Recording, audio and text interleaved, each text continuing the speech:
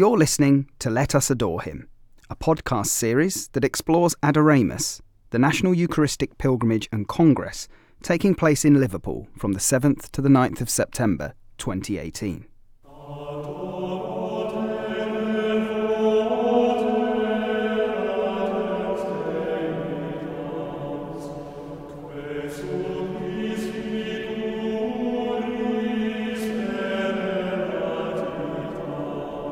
Today we hear from Canon John O'Toole, affectionately called the Singing Canon, thanks to his cheery tones flooding the corridors of the Bishops' Conference. He's going to tell us about the theme for Adoremus.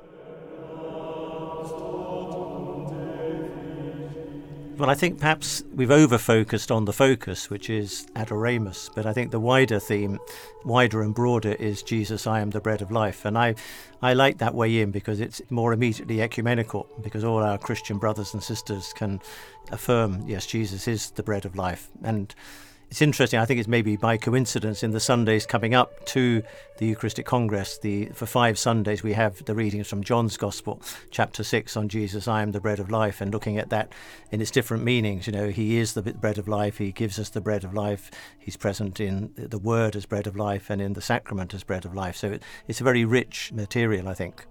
And it's also something that we hear in church and even sing through our hymns and other things, don't we? That's right. I am the bread of life, of course, a very popular hymn. Perhaps we missed out the significance of I am, because I am, of course, is the divine title. It's a claim of the uniqueness of who Jesus is, and that he is God with us. And the heart of the Eucharist, there's not just I am, but I am with you. That to me is the real theme, I think, of the Eucharistic Congress, the presence and the power of Jesus present with us to nurture us and strengthen us.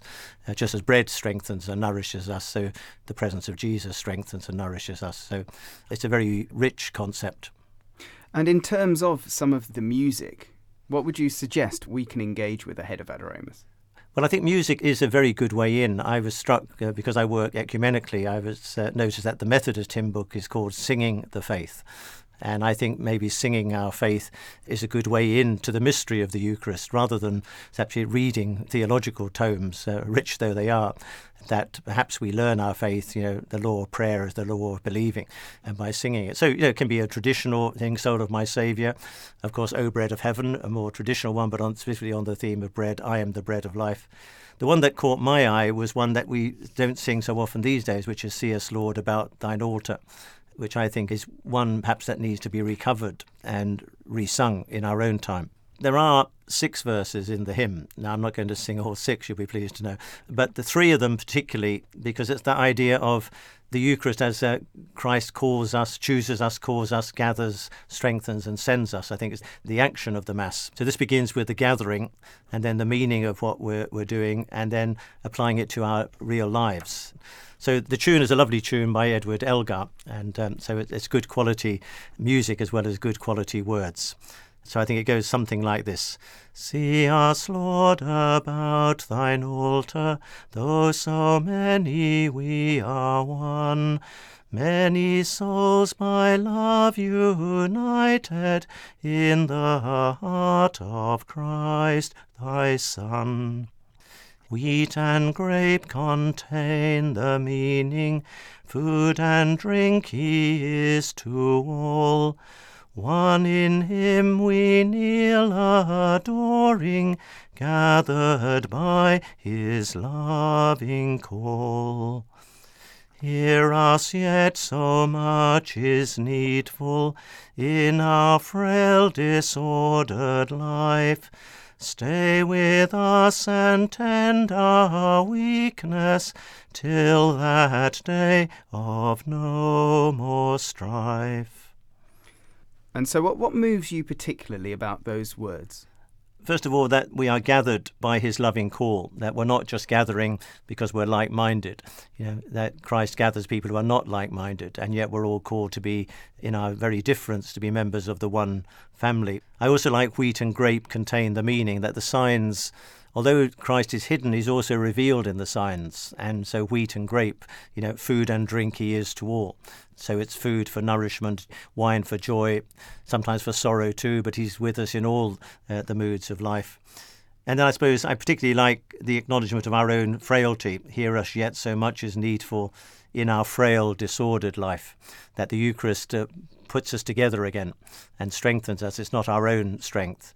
Stay with us and tend our weakness till that day of no more strife. That's putting our faith in God's mercy and compassion and love, despite or even perhaps because of our weakness. It's pretty inclusive, isn't it? Yeah. So despite our imperfections, we can still be in the presence and really take peace and consolation from the presence of Christ. Well, I think that's a lovely way of putting it. He's not appalled by our weakness. He draws near to us in our weakness to strengthen us. Not to condone our weakness, because, we're also called to change and be transformed. And so the Eucharist is also a challenge, but it's a gentle challenge, saying that, we're loved. It's not, if you change, I will love you. It's because I love you and now you can change. Just like a parent love. Absolutely. And also, of course, here we have a chapel. We're lucky enough to have a chapel in the building. And I guess as well, as much as exposition is very important, as much as going to Mass is very important, it's also, is it not, taking those times where even if there's nobody else in the chapel, you can still sit there quietly, contemplate, be in the presence of Christ. Yes, and I think maybe we're rediscovering that although the Mass is the source and summit of our Christian life, it's not the only way praying the divine office of the Church, saying morning and evening prayer, doing devotions together, or just being still on one's own. There are many different ways in which we encounter the presence of Christ. And finally, Canon John, I was talking to a few friends about Adoremus, actually, and being in the presence of Christ.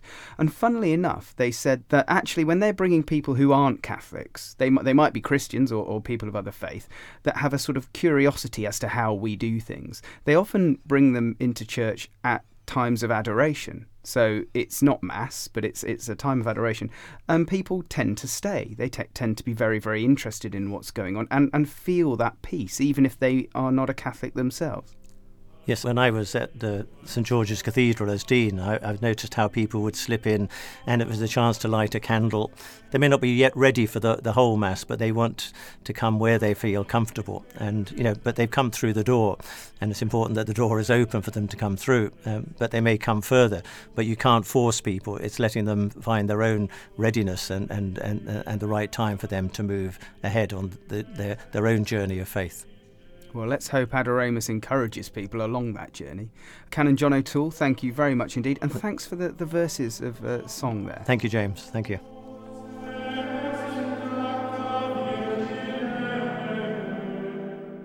Our scripture reading comes from John chapter 6. Jesus answered, I am the bread of life. He who comes to me will never be hungry. He who believes in me will never thirst. But, as I have told you, you can see me, and still you do not believe. All that the Father gives me will come to me, and whoever comes to me I shall not turn him away. Because I have come from heaven, not to do my own will, but to do the will of the one who sent me.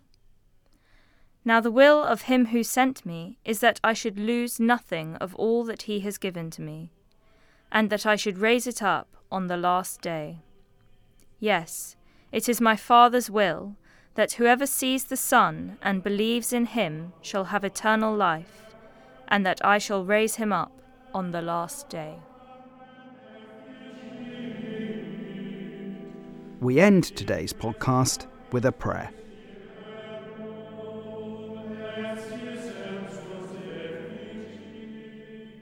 Lord Jesus Christ, you gave us the Eucharist as the memorial of your suffering and death. May our worship of this sacrament of your body and blood help us to experience the salvation you won for us and the peace of the kingdom where you live with the Father and the Holy Spirit, one God, for ever and ever. Amen.